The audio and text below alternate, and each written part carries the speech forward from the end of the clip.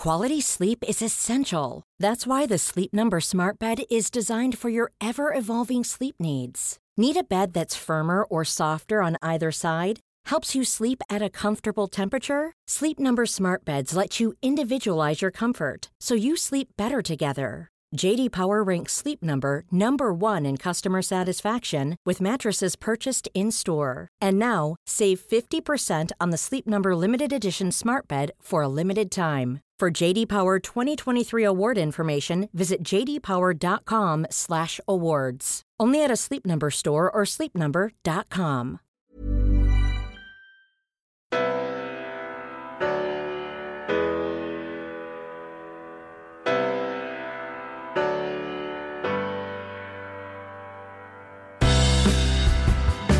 I'm Julia Gillard, and this is a podcast of one's own. I am delighted to be joined today by a wonderful colleague and good friend, Alice Albright, who is the CEO of the Global Partnership for Education, GPE. Alice and I have worked together closely for the 7 years I have been the chair of the board of GPE, which is the only global partnership and global fund dedicated to helping children in lower income countries get a quality education so they can unlock their potential and contribute to building a better world. Alice, it's terrific to have this opportunity to talk today, and I want to start at the very beginning. You grew up surrounded by female energy. Your mother, Madeline, is a feminist icon, having been the first woman to serve as the Secretary of State of the US.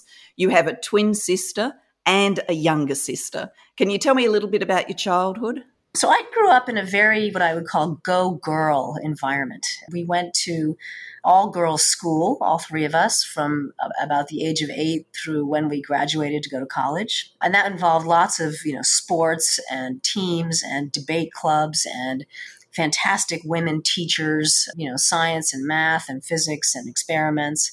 We also went to a wonderful all-girls summer camp, which involved lots of horses and jumping off of cliffs with ropes and climbing mountains and teams. So there was never a question in our mind growing up that we could do whatever we wanted. And we had also incredibly supportive parents, and also grew up, having grown up in Washington, in a world of you couldn't avoid the world. So the Saturday afternoon activity would be going to demonstrate against the Vietnam War with my dad.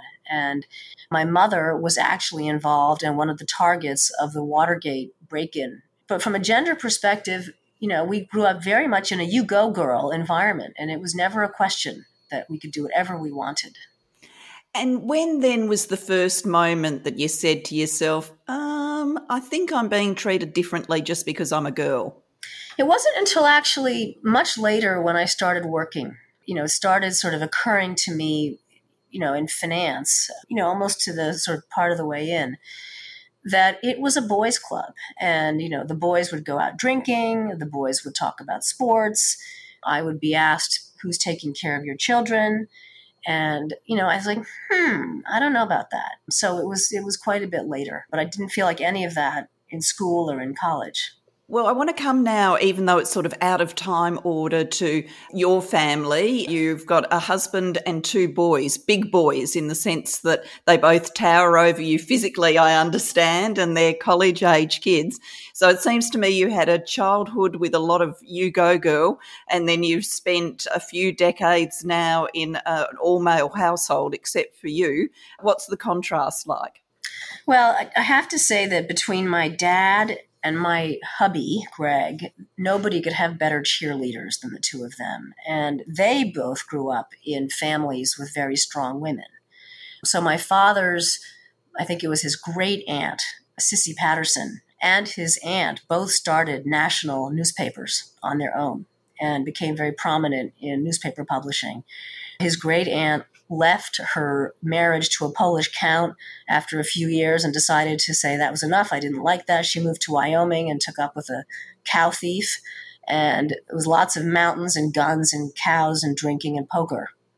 And my grandmother got her pilot's license when she was 16. And then on my mother's side of the family, they escaped World War II and the communists. They were refugees twice and were hardened by that. So we grew up in an environment of very strong women. And then on my husband's side, his mother, who passed away a couple of years ago, was also a very strong sort of feminist type and worked in Planned Parenthood, for example, here in the States. And so across both of those times, there was never any expectation that I would take on, or my sisters would take on sort of the girly roles. That's very much the case in our family now. You know, when I threaten to cook dinner, the boys say, "Oh, please don't. Can't you order? Because we know you can't cook." And I'm like, "Yeah, you're right." So, you know, very supportive environments. With my own family now, it's a very boy family. There's lots of, you know, boats and dogs and sports and screaming and yelling, but it's a great deal of fun. But they've never, ever not been supportive of my career. They do worry about me when I travel, and we have a sort of a practice that whenever anyone goes someplace, they have to send a text that they landed there properly. But there's been both in my growing up period and my current period, an enormous regard for work. Go out and work and do something important in the world. And both of my parents fostered that in my sisters and me. And it goes without saying that that's what my boys have started doing, and Greg. So very supportive environment all around. And what has it been like to have such a famous mum? She's sort of the best mom ever. And, you know, in many ways, our sort of immediate relationship with her is not all that different from anybody else's relationship with her mother. She worries about us all the time.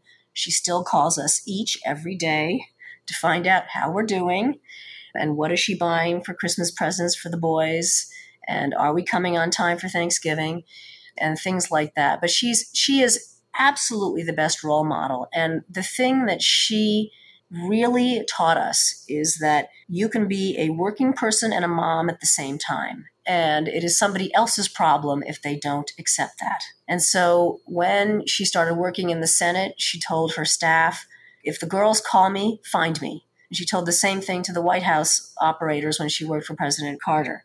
And she told the same thing to the State Department operators when she was Secretary of State. And we always knew we could get her. And what I took away from that was that as working moms, we have to create a workplace where parents feel as if they can properly acquit their work responsibilities and their parent responsibilities. And one of the things that was very important to me when I started out as CEO of GPE was that I decided I wanted to create a work environment where moms felt comfortable. You know, so I regularly say to the staff, if I ever hear that somebody's decided to skip a parent-teacher meeting or skip a game or skip a play, I'm going to be unhappy about it, because you should go do that stuff and we can find you if we need to get you. So what my mom really taught me was that you can do both perfectly well and you shouldn't have to compromise, and that it's somebody else's problem if they don't want you to be a parent at the same time that you're a working person. In talking about your world of work, you studied international finance, and your early career you spent in companies that are household names. I'm thinking of Citibank and JP Morgan. Everybody's sort of heard of them. What drew you to that work? Well, when I graduated from college, the only thought that I'd had about my career at the time was that I wanted to do something international, which of course wasn't very useful because it doesn't really lead to a job. And so I went immediately to graduate school, to the International Affairs School at Columbia. And I quickly sort of got the sense that I had to learn a trade. I had to learn a skill of some kind. So I picked finance because I was very attracted by the numbers. And I loved accounting. I loved economics. And I said, all right, I'm going to try this. I'm sitting here in the middle of New York City. This is Wall Street. I'm going to try finance. So I did about a third of my graduate school degree at the business school at Columbia, studying all the finance and accounting courses, and then the rest of it at the International Affairs School. And I was very attracted by the numbers. And I still, to this day, believe that being able to unravel financial statements of organizations is vitally important. In fact, I said to somebody yesterday that one of the ways that I got a sense of some of the challenges that one of our neighbors in the education sector is facing, and I won't name names, is I said I read their financial statements and it told me what was going on. So it's a skill that has not only served me well in Wall Street, but it really actually has served me very well in the jobs that I've had since Wall Street, because so much of the challenge that the global health world faces and that the education world faces is about having the right kind of money. That's certainly true. Can I take you back to those days in finance? So this was in the late 1980s that you were in this environment. I mean, the finance industry today is still very gendered, particularly at the top. How did you find it? And did you find some women role models, some women mentors who helped you navigate that early part of your career? It was definitely gendered, and it is gendered. And there is no doubt, if you're one of the boys and you go out drinking after work and talk about sports, you're sort of one of the insiders. And if you don't do that, you're not. And in fact, I was almost laughing when I read it, one of the modules that we've taken on unconscious bias shows women being excluded from things based on not being prepared to go out drinking with the boys after work. So that was true in the 80s, it was true in the 90s, and it is still true today. Two mentors really stand out. There was a woman who I worked for at Citicorp named Barbara, who was very cool, smoked cigarettes, and told the traders to go to hell when she didn't like the transactions that they were proposing to her. And then at my next job, there's a woman named Jinnah, who was one of the chief credit officers, who basically outsmarted everybody and asked everybody the most difficult question about the transactions that they wanted to do, and they couldn't answer them. And I thought, I like her. And then I chose a pathway within finance to become a credit officer, and I became one of the chief credit officers at JP Morgan, the senior credit officers. And, it really appealed to me because it was very numbers-based, intellectual-based, and it was very substance-based. But it did put me in conflict with a lot of the men. I sat on the trading floor at JP Morgan, and there was one guy who came to me and said, I want to do this trade with an Enron entity in Africa. Enron. And I said, so tell me about it, because my job was to approve it. And he told me about it, and it was a bunch of nonsense. And I said, forget it. And he got all mad. And I said, well, go escalate it. But my job is to look at these things, and my answer is no. And then another guy came to me and said, I want to do this trade with this bank in Russia. And they had what he called US GAAP style financial statements. And I said, what does the word style mean? Is it US GAAP, which is our financial standards, or is it not? He said, I don't know. And I said, well, forget it. There's no such thing as style financial statements. He got all mad. I just stuck to my guns. And I said, my job is to look at these things properly. And my answer is no. I figured out a way to use numbers and analytics and sticking to my guns to sort of progress. And I became one of the senior credit people at JP Morgan accordingly. In 2001, you stepped out of that world and you went to work for the Global Vaccine Alliance, Gavi, the mission of which is to make sure that the poor do not miss out on life-saving vaccines. And of course, that's a mission that's got new resonance today in the world of COVID-19. What made you decide to step into this world of development? And did your friends say, Alice, what on earth are you doing? You've got a banking career. It's high-powered. It's prestigious. Why would you go to Gavi? It was an interesting moment and in some ways sort of an existential moment in my career. And it wasn't so much based on gender as it was based on values. So I was in private equity, which is within the finance world, one of the sort of subcultures of it that is probably most prone to the drinking and sports insider thing. But I sort of woke up one morning and I thought, I'm not sure that the people around me and I have the same value structure. And when I was at the previous parts of my banking career, there was some degree of nobility associated with it, and that we were trying to get money to countries that were emerging from, various political transitions, coming out of apartheid, coming out of the former Soviet Union and things like that, and helping JP Morgan navigate the risk issues around that, which was one of the jobs that I had. In private equity, there was much less nobility. It began to really occur to me that my desire for purpose really did not have a home in that environment. So I said, okay, I really think that I should move on. So I started looking at jobs in the nonprofit sector, and somebody said, well, there's this interesting looking startup thing that's sort of funded by the Gates Foundation, and it's doing vaccines, and they're looking for a CFO. And I thought, okay, well, I'm just going to type out a resume and a cover letter and, send it off, and, who knows. And then I started doing some research about it. It looked very interesting.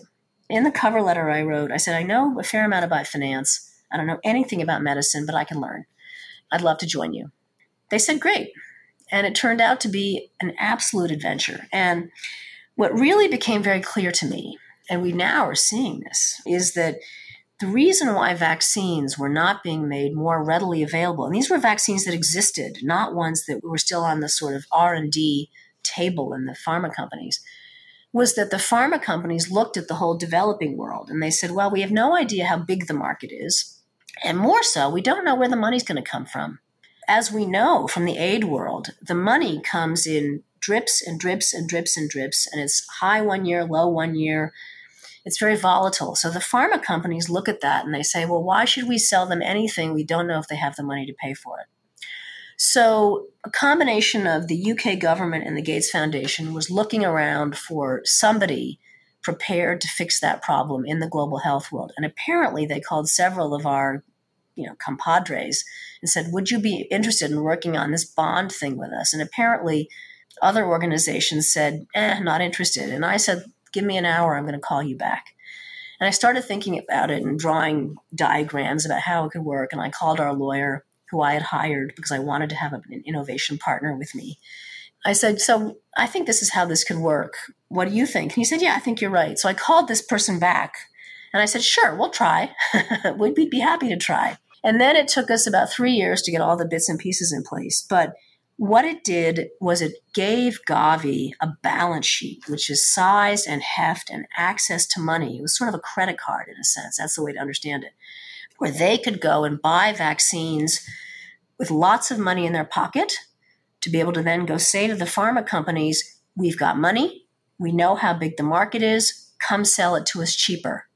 And the public policy rationale for that is that the more you can, and we're seeing this now, the more you can get the vaccines out faster, the more likely it is you're going to reach herd immunity faster. And you can measure the extra little cost of borrowing money in that manner against the cost of not having herd immunity. And we connected those things very, very, very directly.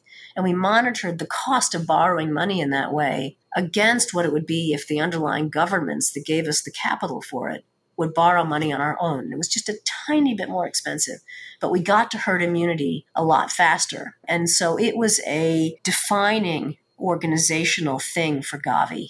Even though it took 3 years to get it done, we launched it in November 2006. It defined them and put them on the map. And so as an example of using fairly standard kind of finance instinct to make something happen for an organization. Because it didn't take long to figure out that it was a no-brainer. It took me a few minutes like, yeah, of course we'll do this. But it was obvious. Obvious if you've got the skills. And so that kind of incredible innovation, thinking about financial flows, how people can invest and how you can use governments to help support an organisation like Gavi in a different way. It certainly did change our world. So congratulations on that. From Gavi, you went to work in the Export and Import Bank of the US under the Obama administration. And once again, that was combining your financial skills with doing global good. But in February 2013, you joined GPE as CEO. Why move to education? I was approached by the former chair of the board, Carol Bellamy, to ask if I would like to apply for the job. And she knew me from Gavi days. And I was actually surprised that she called me because I was sort of a disruptor at that point, and I think I made her angry from time to time when she was the chair of UNICEF, but didn't cause too many problems. But she called me, and the way that she presented it was that we had done a very good job at Gavi making it a disruptor relative to the level of progress at the time in the vaccine world, and that the GPE board wanted the same pathway for it. The standards in education were not coming along. People were getting frustrated that progress was not faster. Would I come along and lead it and make it a big, credible, performance-oriented, better financed organization? And I said, sure, but you have to realize from my resume that I don't have a lot of technical background in education other than being a mother of 2 boys. And she said, no problem. And I said, well, that's fine with me. I can read a lot. So I spent a lot of the time early on in GPE traveling and really trying to understand the problem.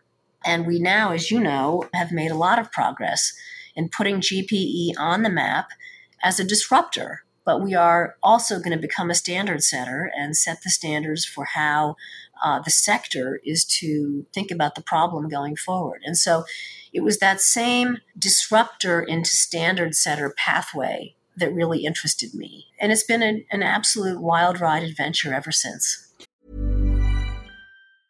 Quality sleep is essential. That's why the Sleep Number Smart Bed is designed for your ever-evolving sleep needs. Need a bed that's firmer or softer on either side? Helps you sleep at a comfortable temperature? Sleep Number Smart Beds let you individualize your comfort so you sleep better together. J.D. Power ranks Sleep Number number 1 in customer satisfaction with mattresses purchased in-store. And now, save 50% on the Sleep Number Limited Edition Smart Bed for a limited time. For J.D. Power 2023 award information, visit jdpower.com/awards. Only at a Sleep Number store or sleepnumber.com. And on that disruptor standard setting pathway, a big thing that's happened whilst we've been working together at GPE is the world moved in 2015 to embrace the Sustainable Development Goals. So 17 goals to guide global development to 2030. Education's goal number 4. And for the first time, an emphasis was put on education quality. Before that, it had all been about access to schools, which of course is vitally important. But then the penny dropped that, yes, if kids are in school, that's great, but they've got to be in school and learning. And so you have to focus on the quality too. How much do you think we've managed to achieve as a global community on that shift to quality? And how's GPE contributing to all of that?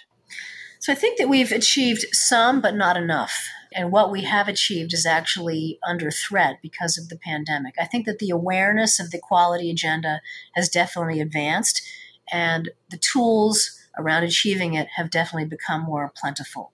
You are seeing countries leaning into learning assessments, leaning into teacher quality.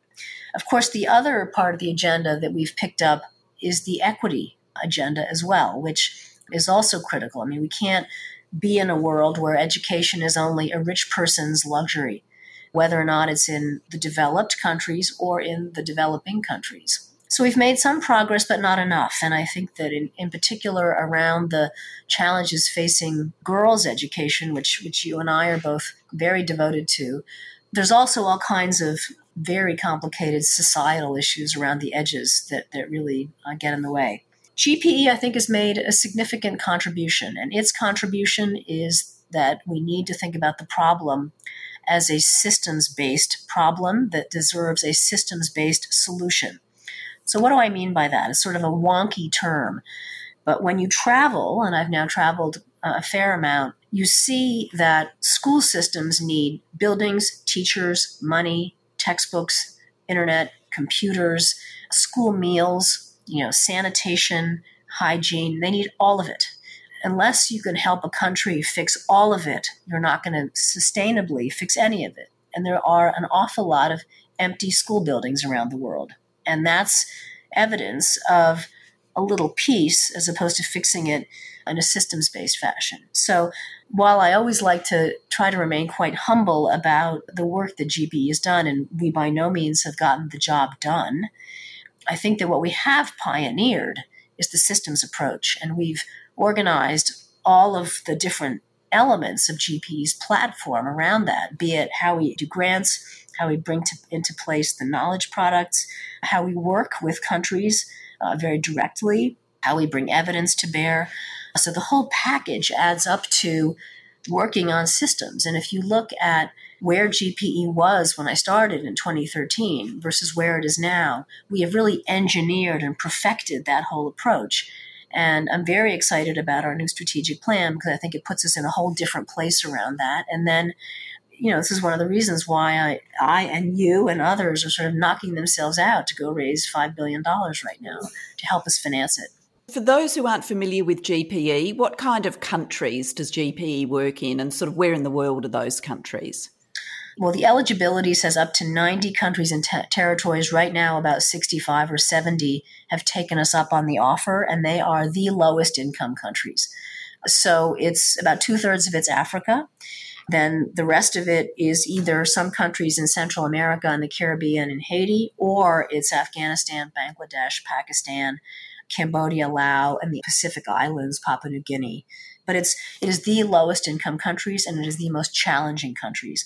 So you see the Sahel, the Central African Republic, Somalia, Haiti, Yemen. I mean, it's the countries that really are in the most difficult straits in terms of their ability to provide education sustainably and equitably and with quality to their children. And when we talk about that global footprint, I think people would recognise that in many of those places, much needs to be done on gender equality and girls' education. I mean, much needs to be done on gender equality right around the world, but girls' education has to be a particular focus. Now, you and I share an absolute passion for girls' education because I think we're both absolutely convinced that if you educate a girl, you unleash a future leader who could change the world. Why is girls' education so important to you and to the work of GPE? When you look at the things that are holding back progress on education and, frankly, the development agenda as a whole, it is the fact that we are not educating girls because of what, as you've rightly said, the unleashing factor. We are leaving half of the world's talent on the table and off to the side. It's just unconscionable that we're doing that. And it's very clear that there is this unlocking effect. So if you have an educated girl, they will take their children to get immunized. They will put their children in school. They will begin to earn a living. They will begin to participate in the sort of democratic processes of their community. They may even become a teacher themselves. They may contribute to the work of the school in some way. And you can just see that there's this ripple effect that goes on and on and on relative to girls that are kept at home and not allowed to go out and do anything. So it is the most underused resource in the world in terms of sparking change in many, many ways. The other thing is somewhat more personal, which is a question of fairness.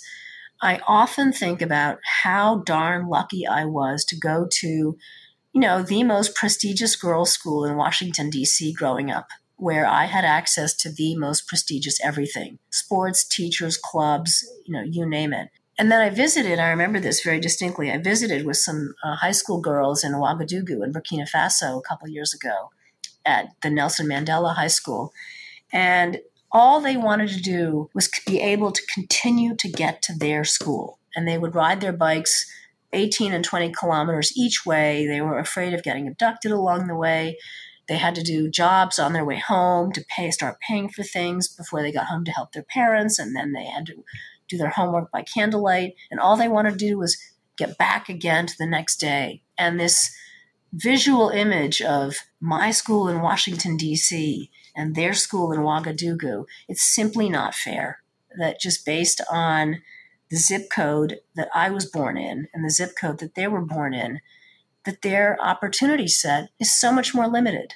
And they're just as smart as all the girls I went to school with, if not more. So it just deeply bothers me about the unfairness of it. Absolutely. I've talked a lot on this podcast about the impact of the COVID-19 pandemic on women. You're in a great position to share insights on this because you represent GPE on the G7 Gender Equality Action Council.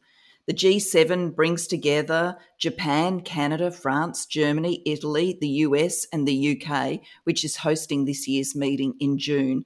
The European Commission also attends. Australia has been invited as a special guest. The council you sit on has the mandate to ensure women are at the heart of the G7's Build Back Better agenda in the recovery from COVID-19. And you're sitting on a body that's got world-leading experts, scientists, people who know about vaccines, business leaders, UN representatives, human rights advocates, and the like. What have you shared with the council about how the pandemic has changed opportunities for girls and what GPE and the world can do to build back better?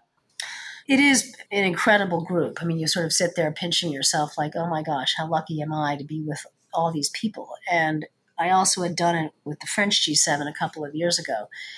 So the point that we've made is that the pandemic has really closed the window for girls in terms of opportunity, and that we are deeply worried about the fact that at least 20 million girls may not ever go back to school. And what does that mean for the future? We've talked a lot about the impact that the pandemic is having not only on limiting and taking away education opportunity, but what it's having on gender-based violence, domestic violence. It's had the hardest impact on having women have to leave the job market. I mean, it has really hit hard women. And we've also made the point that when you think about the levers of recovery going forward, it is education and it's educating girls. And one of the points we've made is that it's obvious that we live in a world where there's going to be pandemic after pandemic, climate change crisis after climate change crisis, economic dislocation after economic dislocation. And the only way to see a pathway forward in managing all of that is to have educated people and educated girls so that they can become the foundation stone of their strong communities. And the group has taken up those recommendations, and the recommendations will be issued shortly. And the point that we've made, which has been accepted, is that education is the binding force that needs to come together to underlie, hopefully, a successful recovery across many, many dimensions. So that is the point that Sarah Sands, who is the chairperson of the council, will make to the G7 next week, and we're very pleased about it. And the G7 is an important rallying point, but there's another one, and that is the Education Summit being held here in London on the 28th and 29th of July. Now, you and I are going to be personally running around London for this Education Summit. We'll be doing it together. It's being co-hosted by the UK Prime Minister, Boris Johnson, also by the President of Kenya, and that's so important, President Kenyatta. So a donor nation, the UK, and a developing country, Kenya. And the summit is the culmination of GPE's financing campaign. We use the banner Raise Your Hand, and we've been asking people to raise their hand around the world for education. And recently Michelle Obama did just that. Our hope is that we will raise US $5 billion to support GPE's work over the next 5 years. And in addition, we're hoping to see developing countries pledge to increase their own education expenditure. Alice, I know you are currently working all the hours you humanly can on this campaign. Why is it so important? I think we find ourselves with this campaign at a moment where we're seeing a huge different pathway ahead for the developed nations of the world versus the developing nations of the world. The developed nations of the world, although perhaps at slightly different paces, will pull out of the pandemic. And they will get back to some version of normal, and that's happening on the scheme of things relatively quickly. The developing nations are not. We see it not only in terms of where the COVID spikes are occurring, but the sort of more silent piece of it is the economic consequences. And what this is going to mean is that governments with whom GPE works are not going to have the resources they need to invest in public services. And who is going to get hit the hardest?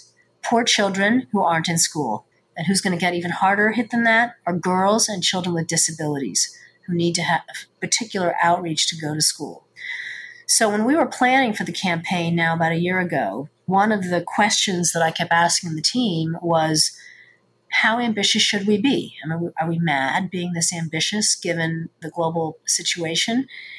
And, the answer that I came up with is we have no choice but to be as ambitious as we possibly can be and shoot for the stars because so much is at risk right now. And so while, yes, it is a lot of hard work, which is in some ways quite energizing, we have no choice to go out and do the very best we can to raise as much money as we can, keep the issue on the domestic agendas of our country partners, and just insist. Goes beyond ask. It's to insist that we continue to invest in education because it is the way that we're going to recover.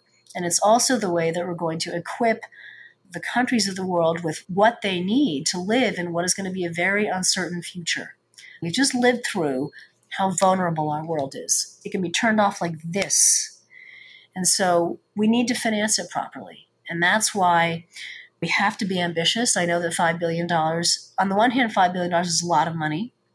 If you compare it to the amount of global wealth, either in governments or in the private sector or what have you, it's not that much money when you think about what the actual outcome of having properly educated children is for our future. So we have to be ambitious, and we're going to do everything we possibly can to get to our goals between now and the end of July. It's not that much money when we think about how many children, 250 million children in our world today who are of school age and not in school, and hundreds of millions more whose education needs to improve in quality if they're going to learn to read and write and do maths. So I absolutely agree. For listeners who are now screaming, I want to help, what can they do? Well, pick up your phone and start tweeting towards your member of parliament and say, is our government supporting education and supporting GPE to the fullest extent that you can? Because if we're not, you should. Let's create noise around this issue. This is one of the reasons why we're so delighted that Michelle Obama did the same thing yesterday when she created her clip for us. We've got Didier Drogba, the very famous Ivorian football player. But pick up your device and start tweeting, Instagramming, etc., and make people know that you care about this and you do not want to live in a world where there are 250 million children out of school. It's simply unacceptable. Absolutely. Now, usually at this stage of the podcast, I ask my guests to respond to a fact that I read out. Today, I'm going to ask you to supply the fact, which makes it pretty easy for me, but I'm going to ask you, how many of GPE's partner countries have you visited, pre-pandemic, of course? And can you tell me about one thing that made you laugh and one thing that made you cry out of all you saw on those visits? Yes. So if I've counted correctly, I've visited 19, although a number of them multiple times. I've been to the Democratic Republic of the Congo 4 times, for example, and those have all been incredible visits. On the laugh and cry point, from time to time, when talking to ministers and others about girls' education, I often hear, well, our society just kind of works that way, and that's why girls stop going to school and why they get married early. While we have great regard for different cultures, different environments, different preferences, as a community of people who care about girls' education, we have to challenge that notion. It can't just be a societal sort of expectation. Girls want to go to school. Every girl that I've talked to wants to go to school. That's undoubtable. That's the cry point. The laugh point, there's a universalism to the understanding that school is good. So the number of times that I've met with grandmother and mother groups who have sort of attached themselves to school to help fix meals or help take care of babies, of children, of girls who are back in school, and all of them are probably illiterate themselves and not been to school themselves, they know that something good is happening in there. And there's a universalism about women wanting younger women to go to school. And I think that's a sign of real hope and something that I think we need to foster. I agree, absolutely a sign of hope. What's the worst misogyny you've had to deal with in your career? Luckily, not an enormous amount, or I haven't been made aware of it. But I certainly got the sense that the finance world was a good old boys club, and ultimately led me to realize that maybe I should go, move on to something else, in addition to sort of the value structure. But I thought that was a disappointment. If you had all the power in the world in your hands for a moment, what's the one thing you'd change for women and girls? It's very symbolic that the Gender Equality Council is going to be speaking to the G7 at the end of next week. And there's only one person in the G7, if you include Mrs. van der Leyen, 2 from the European Commission. So let's say 2 out of 8 that are women, and the rest of them are men. And the symbolism and the substance of that is very troubling. And while I think that women have made some progress in reaching the highest echelons of sort of global leadership, and people are still in our country kind of amazed that we finally have a vice president who's a woman here in the United States. It's kind of ridiculous that there aren't more women leaders. And, you obviously are a mold breaker, and thank God. But that's what I would change. And, the world would be in a better place if we had more women leaders at the highest echelons of government. If you were to sort of stack up kind of leadership positions, women kind of get to a point, but then they get stuck. That's bad. Wouldn't that be wonderful to see? Virginia Woolf says, "The value of education is among the greatest of all human values." Alice Albright says, "Go Virginia. It is because it is so empowering." Thank you so much. Terrific conversation and always lovely to see you. Thank you, Alice.